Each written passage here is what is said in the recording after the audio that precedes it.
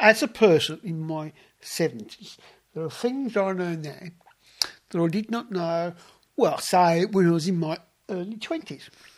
This, of course, is understandable. And but I should also add there are things I've had to unlearn. In society, in history, there are things that science knows and all kinds of things where they know things. And in science, at least, I unlearn them too.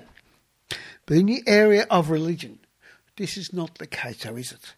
Once they latch on to a doctrine or ideology, they cannot step back from it.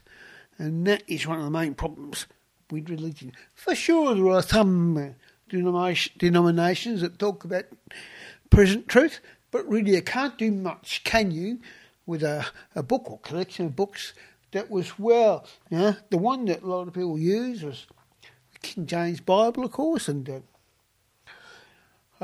well, that was only, 1611 or something?